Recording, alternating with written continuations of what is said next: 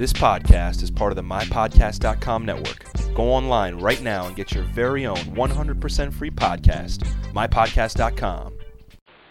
It's about 7 o'clock p.m. on Saturday, April 7th, 2007, at the Federal Detention Center in Miami, Florida. This is my second journal entry. Keep reading about this tracking software developed and implemented on cell phones. One system is called SLAM, an acronym meaning Social, Location, Annotation, Mobile. From what I can tell, these systems allow you to locate your friends by way of their cell phone. Now my question is, are we as a society really ready for this? Do we really want everyone to know where we are all the time? Although it would be welcomed by stalkers and obsessed women, I myself don't like it. One thing is for sure, once the system is in place and fully implemented, a simple subpoena will be enough to locate anyone, anywhere, as long as they have a cell phone. Next, listen to this.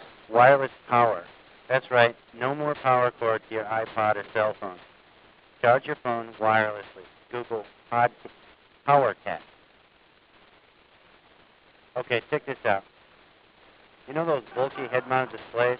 A company called Loomis has developed lightweight, stylish glasses with a miniature projector.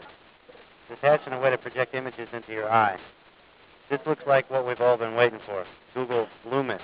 That's L-U-M-U-S. Well, that concludes today's journal.